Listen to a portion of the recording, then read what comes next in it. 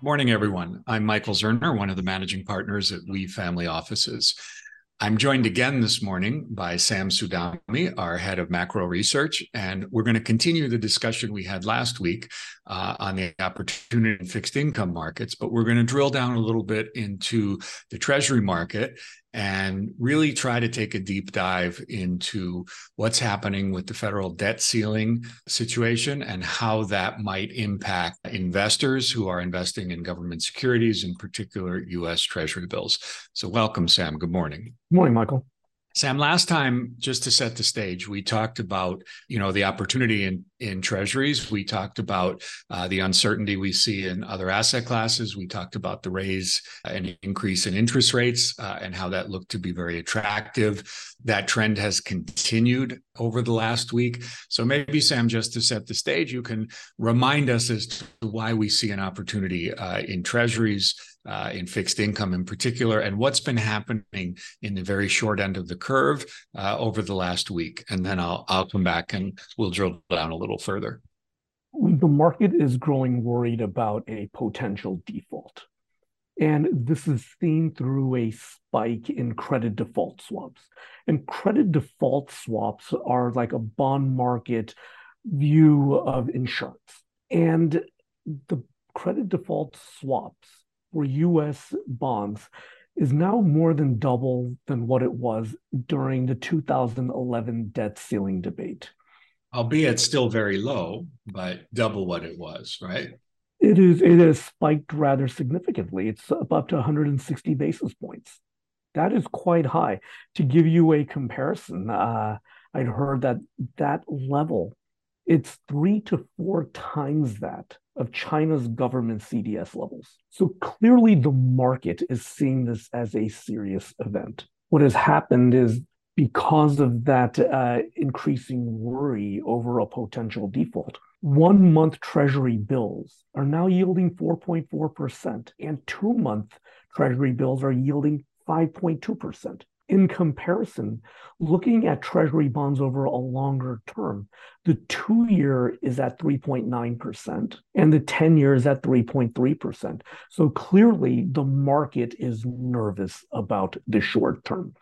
And the market is building a significant short-term premium to reflect a potential default risk.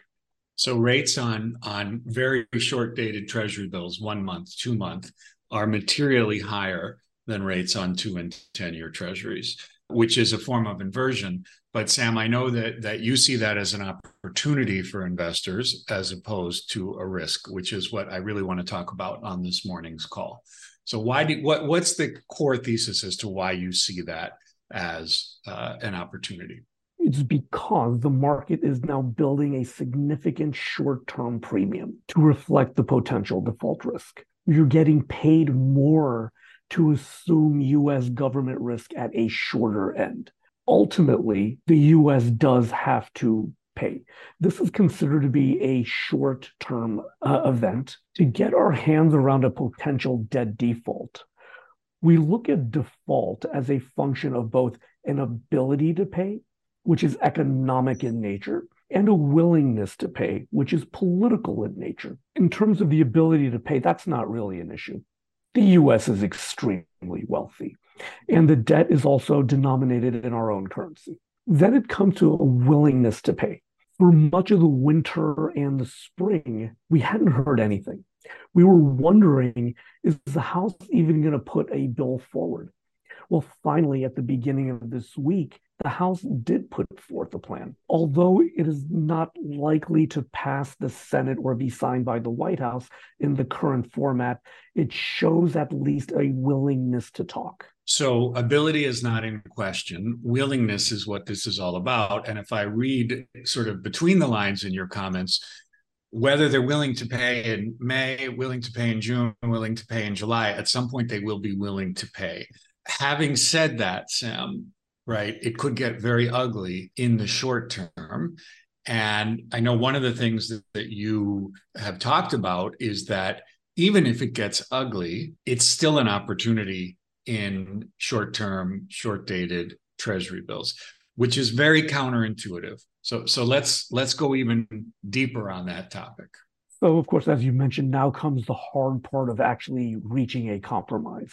But it does present opportunity. So, in the very short term for bills, there's that yield premium that you're getting, the 1 month, the 2 month, during this time of what we call the X date. Now, the X date is an estimate of when the US might run out of money. The Treasury Department earlier this week estimated it could happen as soon as June 1st. So it's coming up. And that's why the very short term, those yields have risen to reflect this higher risk premium.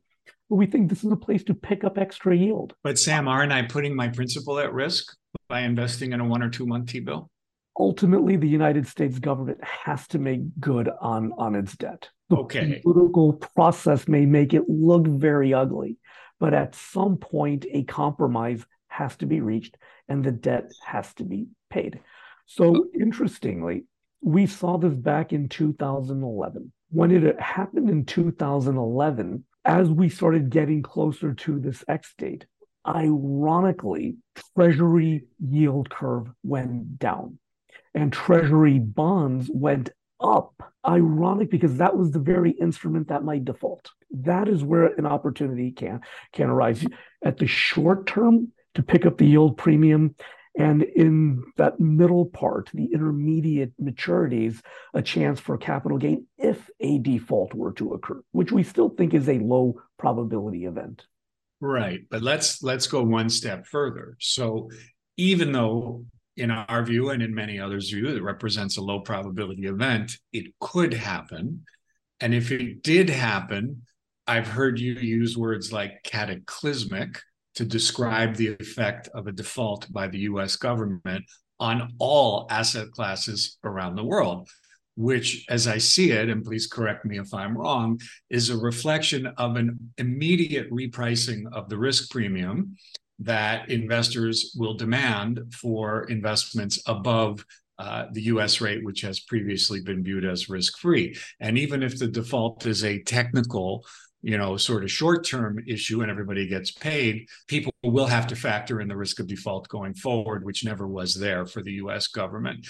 That repricing of the risk premium could represent a permanent repricing of risk-based assets, which ultimately will not get recovered because that risk premium needs to be there from here forward. So with that logic, Sam, what you're suggesting is that you will get paid back in your T-bills because ultimately the government will pay you back, but that markdown that we might see in the risk premium, all else being equal, in risk-seeking asset classes may be permanent. Yes. So although this is a low probability event, it is also the severity is extremely high. That's why the yields have come up. And it is an extremely severe event because global assets use US Treasury bonds as a reference point for risk. That's because US Treasury bonds are considered risk-free. The market has long considered the credit of the United States government as ironclad. That is the reference rate in which all assets are priced. So as US Treasuries become volatile, so will all other assets. And then over the long term, and you hit it right on the head, the very long-term impact is what happens when risk-free is no longer risk-free. When the risk-free asset needs to have a premium of default built into it. It will cause the discount rate for all assets to rise, which would lead to a permanent haircut of assets around the world. And I think we'll leave that to finance professors at business schools around the world to figure out exactly how much that impact will be. I suspect some of that is already being built into the risk premium, which is why we've seen the kind of volatility recently in equity assets going on. So it's a very fluid situation, but I want to be clear, Sam, we are not at all suggesting to flee risk-seeking assets.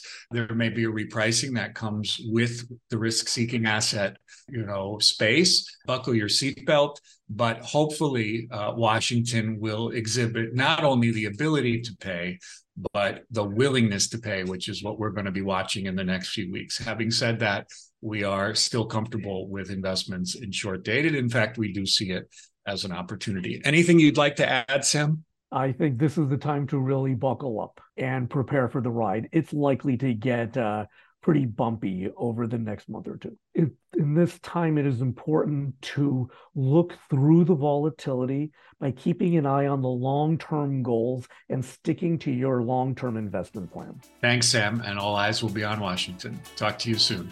Thank you, Michael.